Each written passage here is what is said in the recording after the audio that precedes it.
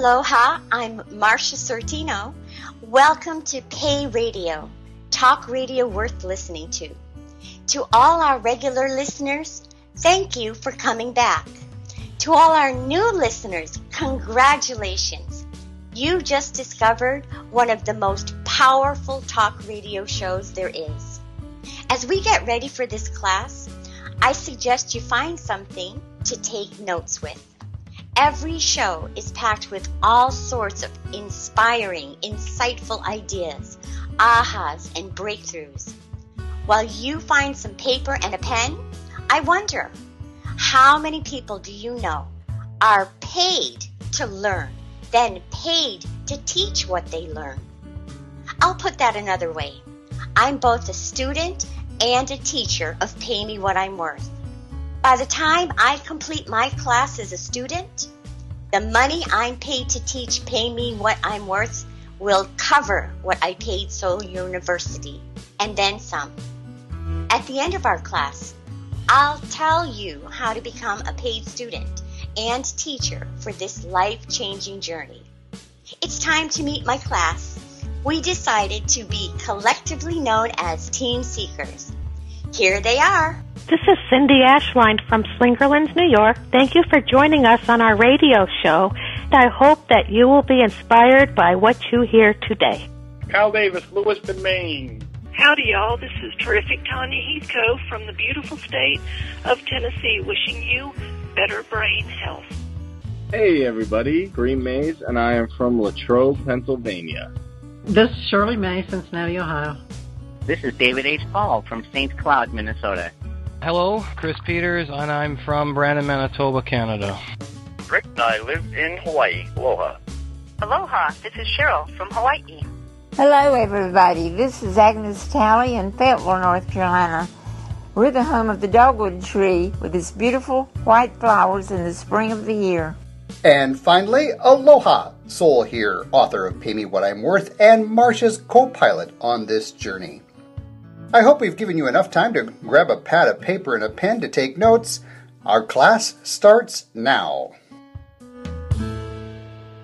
Tonight's integration time, chapters 1 through 9, specifically focused on ethics and integrity, and to talk about questions that still seem weird or not clear or still muddy. I know that, Marcia, the first time you dove into ethics and integrity and divorcing them from morals, it was still a bit cloudy your first time through, yeah? Yes, it was. It was fuzzy.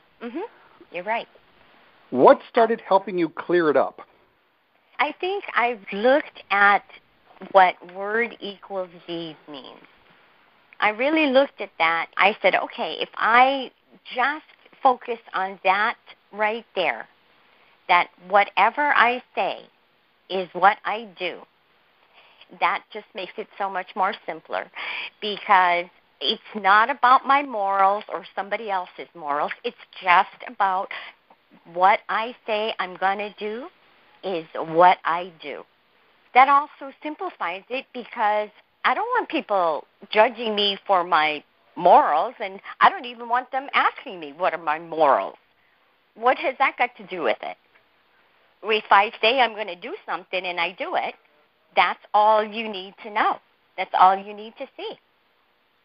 Well put. I didn't really realize about the morals either. That was just something you pick up and it can change any time. Before, I always thought that the morals were right in there with that.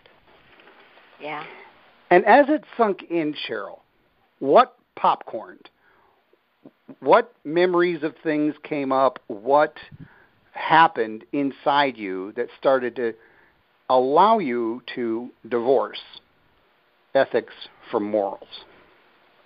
One of the things that it put me back into when I was a teenager, and the first time that I really remember thinking about it, and my mom gave me quite a good lecture because I had promised one of her friends that I was going to do her craft, and I had this stuff, and it didn't work out, and then it was stuffed in the back of my closet.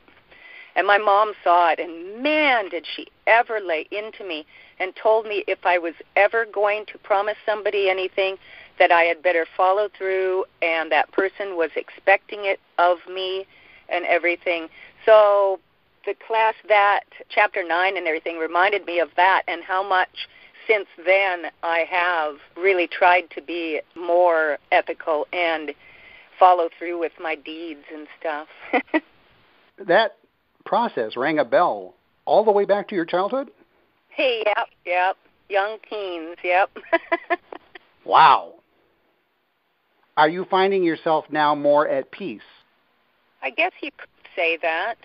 I know because of my actions and my decision on being ethical and following through, it does give me a peaceful feeling because I know what I've done. I know what I expect. Like the little ends are tied up. I don't have to worry about a stray thing popping back at me because I didn't do it. So, yeah, it would be a peaceful feeling.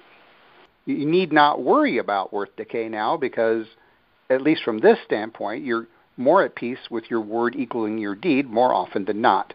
True? Absolutely. Yep, true.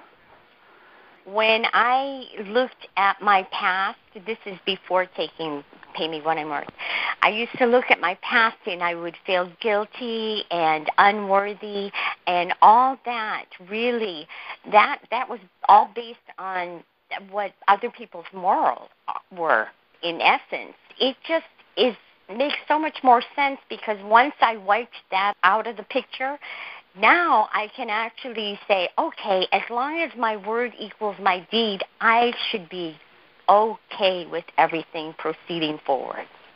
I don't need to worry about things as long as I do what I say I'm going to do, period. I would have to say that in and of itself has helped you shift into your confidence that we're all experiencing. Is that accurate? Yes, absolutely. Team Seekers, have you noticed, both Cheryl and Marcia, as you listened to other classes, have you noticed incremental changes in their tone? Oh, yeah. I've never experienced two more confident, competent women. It's just, wow. And it has been an amazing, amazing transformation from, well, I'm not quite sure, to bubbling over bubbly, to now it's like these two are like, they're lined up. Thank you, David. I can feel it within myself, my voice. I remember when I would get on the calls, on the very first calls, yeah.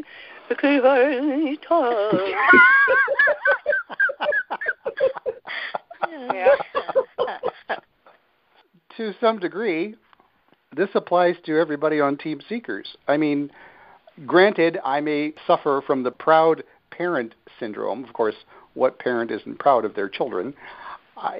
As I listen to my lessons, each one of your classes is a lesson for me. You do understand that, right? Right. Yeah. As I listen to you, as I listen to, oh my God, to me, it's like, what the hell did I just say there? Where'd that come from?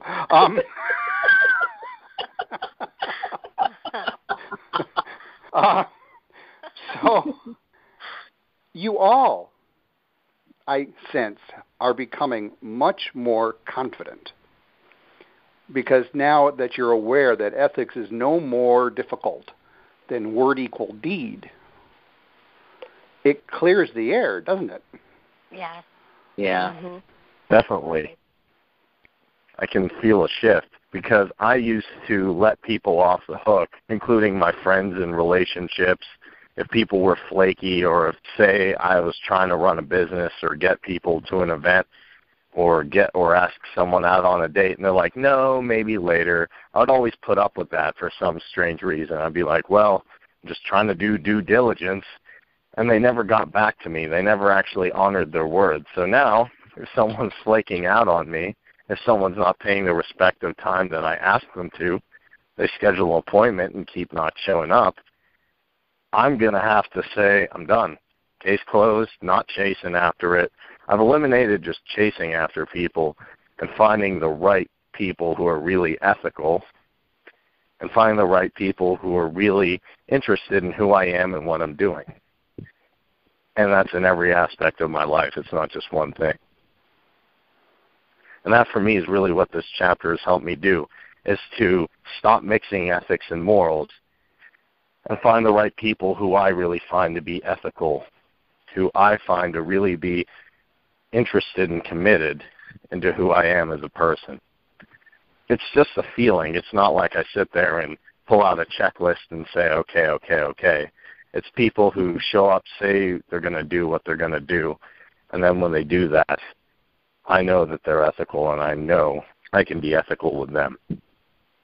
Kareem, is it fair to say that you're now tapping into the power of synchronicity? Yes. I think I'm tapping into real respect is what I'd call it. Mm-hmm. I mean, think about this, ladies and gentlemen. How much time and effort is spent on people who aren't in sync with you? We go back to Chapter 7, Pricing the Priceless. How much time, money, energy, worry, doubt, guilt, shame, blah, blah, blah, is spent on someone who you got to bring them up to speed, or they got to speed but now they're falling back behind? Follow? Yeah. They're not in sync, right? Right. What's the cost of being out of sync? Oh, I've got to speak to that. Time, your money, self-respect. Yeah, that's all of the time, above. money, self-respect. Personally, from this chapter, but I think it's from the whole, from 1 through 9, when you put them all together, I've had this major shift, and it's becoming more and more clear to me. As much as I wanted to deny it or wanted to avoid it, I really had a strong focus on what other people thought of me when I first started. And it was kind of covered with some things that sounded real good. Yeah, it's like that's what I kind of thought I should be saying. It's really been interesting to really step into, this is what I say and my doings match my sayings. I've seen more and more my actions, especially the last month, have been totally in alignment with what my word is.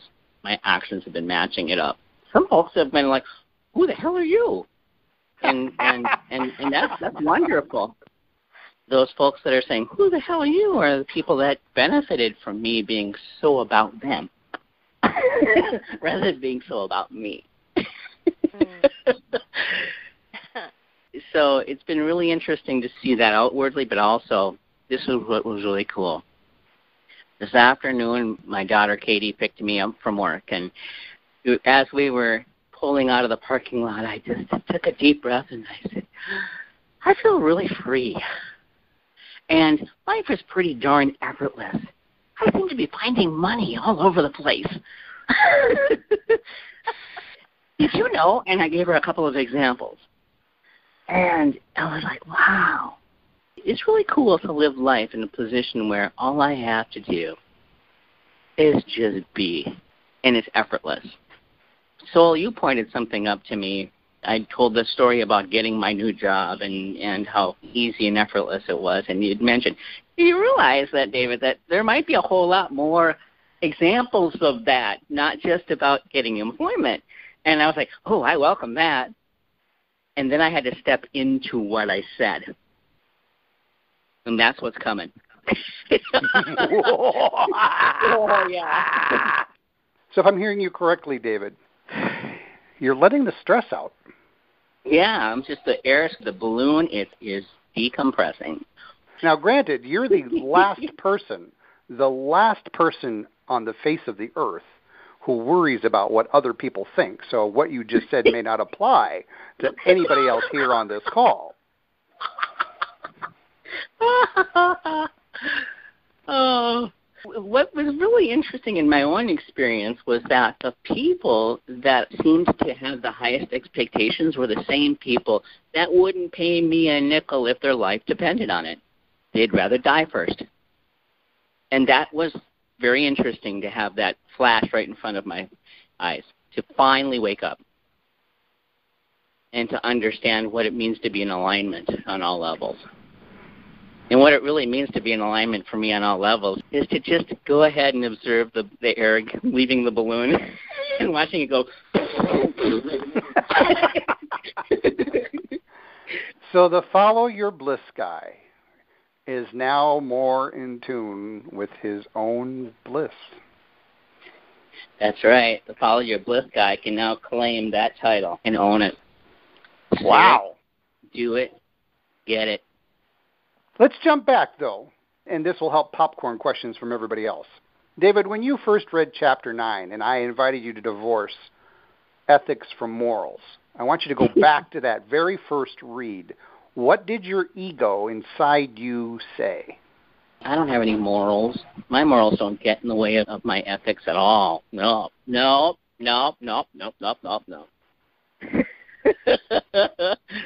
not going on in my life.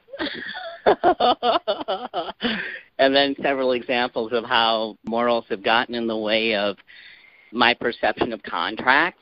Oh my, was that interesting, because there have been several new contracts that have come my way. I realized real quick how I felt about that, or how unjustified I thought it was. Totally played, and it was all moral stuff. It was moralistic BS is what it was. It's been an eye-opening experience. The last 2 chapters especially have really seriously challenged me.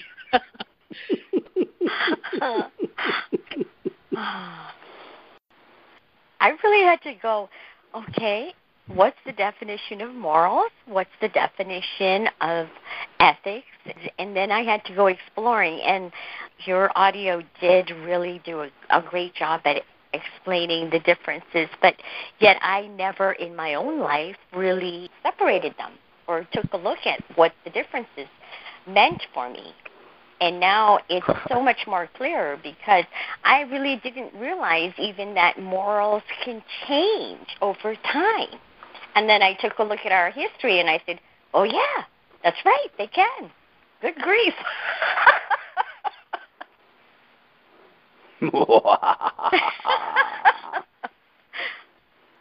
Before I got this chapter under my skin, I was accustomed to doing socially acceptable, quote-unquote, white lies. Or, depending on the state that you're living in, the state is nice. You tell people, oh, sure, I'll give you a call. Or, oh, sure, I'd love to go to lunch. Or, oh, sure, I'll do blah, blah, blah, blah.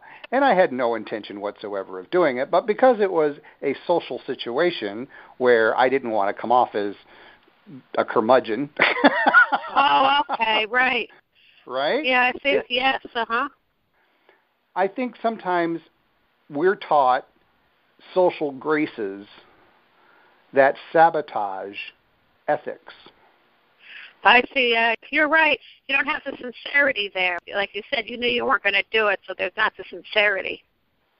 But because everybody knew when I said I was going to do something, because it was part of the, quote, social expectation, unquote, they knew that even though I said yes, I was going to do something, that no, I wasn't going to do something. And even the person who I'm telling them, and I'm point blank to their face, well, of course I would love to go to lunch, and they know that I'm full of crap. Right? The best thing to do is to say, oh, I'm not sure. Now, today, instead of being a socially sanctioned white lie, I would just simply say that's a most kind offer. And then I would change the topic. And if I was pressed again, then I'm given permission to be more direct. Folks, do you follow? Yes, I follow. Yep. Yes. Just to be polite, too, huh? This is one of those sabotage things that we really didn't talk about in our last class. How many socially accepted sabotage tools were you taught? Oh, I would love to attend your party, but I've got to work overtime. Oh, I would love to, da-da-da-da-da, but da-da-da-da-da. And it relates to caring for somebody or working overtime or other commitments, or when you had no other commitments other than to eat potato chips and watch a movie. You know, right? Do you follow? Right. Yes. Every different culture. Remember how we talked about morals being developed within a social milieu, right? Yes. In some cultures, it's perfectly fine to dance. In other cultures, they would have you locked up. In some cultures, it's perfectly fine to wear a two-piece bikini out on the beach. In other cultures, you may not come out alive. Right, yeah. Even the Hawaiian culture, when it first started with dance, only the men danced. The women did not dance. That's true. That was their culture, and that changed. Tonya, in your own lifetime, what has changed from a cultural standpoint? I often use the example of smoking.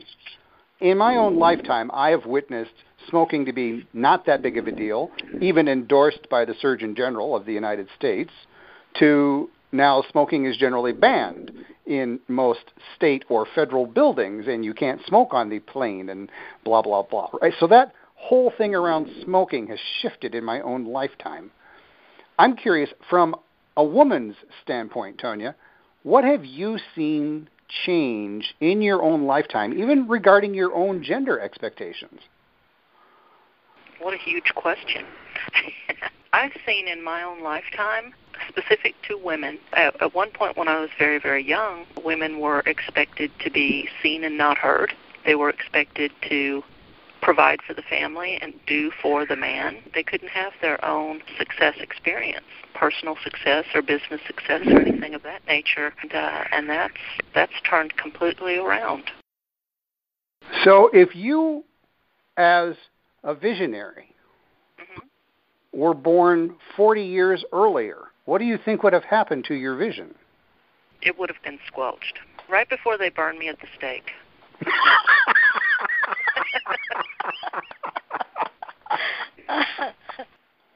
You see how morals really shape us in ways that diminish our potential, but it's socially accepted? Oh, yeah. Yes.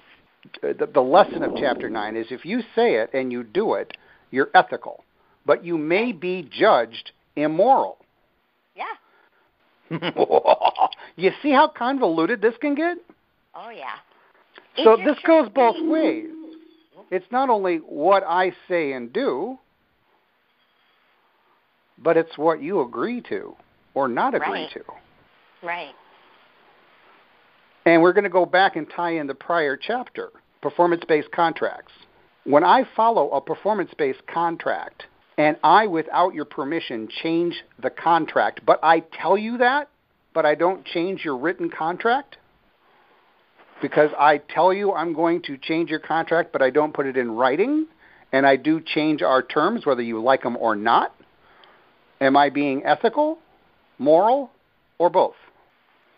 No, you're not being ethical, because what was written in the contract you did not follow. Bingo. My word is both written and verbal. It's both. Yeah. It's the package deal.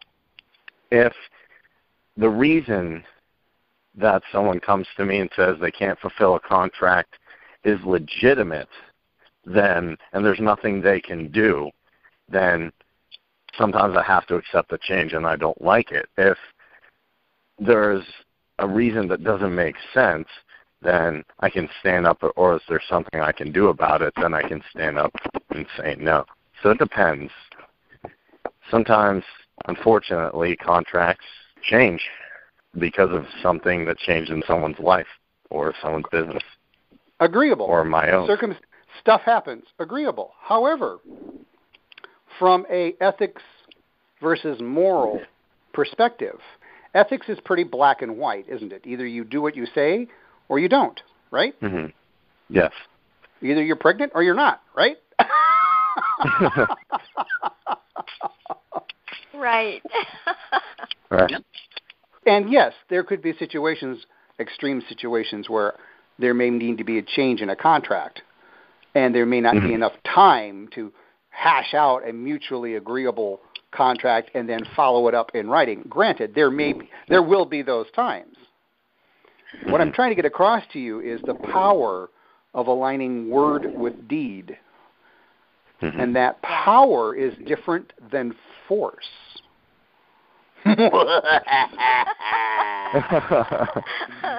Yeah, I completely agree. Fundamentally comes down to trying to keep the word at your deed as best as humanly possible. And adjust where needed. You did get out of the exercise in Chapter 9 about sabotage. If you all of a sudden discover that, oops, I made a mistake, whether that's self-sabotage or whatever it is, and you need to adjust your word and your deed, you can do that, right? Mm-hmm. Nothing's ever engraved in stone, yeah? Yes. Yeah. Yeah, I mean, I've found that all throughout this month. So, as we wrap up Chapter 9, there may be some acclimating to this as time goes on. And there may be a reference to old ways, old social customs that you think are acceptable, but from an integrity standpoint, they sabotage you. I can choose to feel uncomfortable, wronged, superior, bent out of shape due to a moral that I'm not aware of. Mm-hmm. Yeah. Right? Yeah. Until I get in touch with the local morals, do I get more in touch of how to be a better ethical person. Follow? I totally agree with that. Yeah, because I had culture shock. Because in America, everything for me was, Kareem, on the dot, 5 o'clock, you better be here, or you better be here early.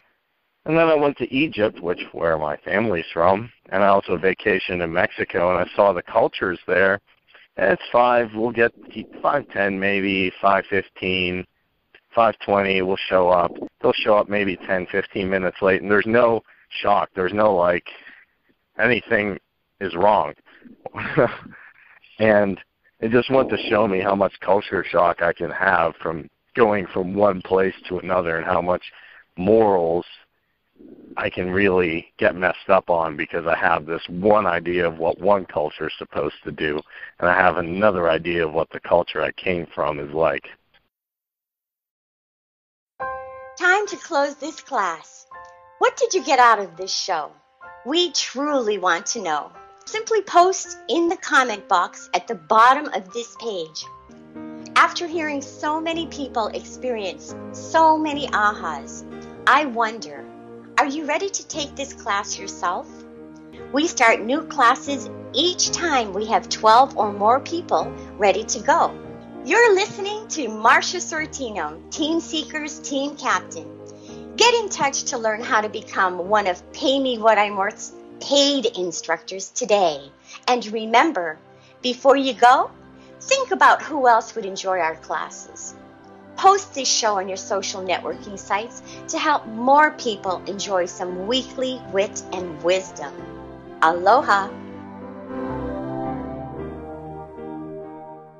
Lucky Land Casino, asking people, what's the weirdest place you've gotten lucky? Lucky? In line at the deli, I guess? Aha, in my dentist's office. More than once, actually. Do I have to say? Yes, you do. In the car before my kids' PTA meeting. Really? Yes. Excuse me, what's the weirdest place you've gotten lucky? I never win and tell. Well, there you have it. You can get lucky anywhere, playing at LuckyLandSlots.com. Play for free right now. Are you feeling lucky? No purchase necessary. Void where prohibited by law. 18+. Terms and conditions apply. See website for details.